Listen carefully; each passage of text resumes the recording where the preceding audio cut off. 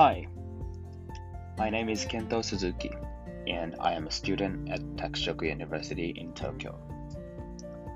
I've always been attracted by people who speak more than one language very fluently and how they see things and think about things.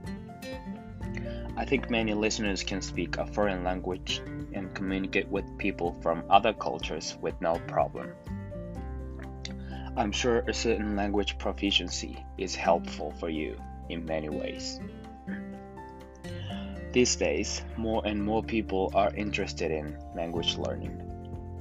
Generally, studying is boring for many people. What drives them to do those things? Where does their motivation come from? In this podcast, A Second Language in Your Life, I'd like to explore the purposes and its effects in a person's life.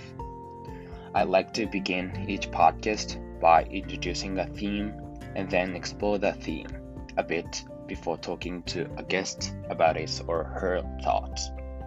Please join me in a second language in your life. I don't think you'll regret it.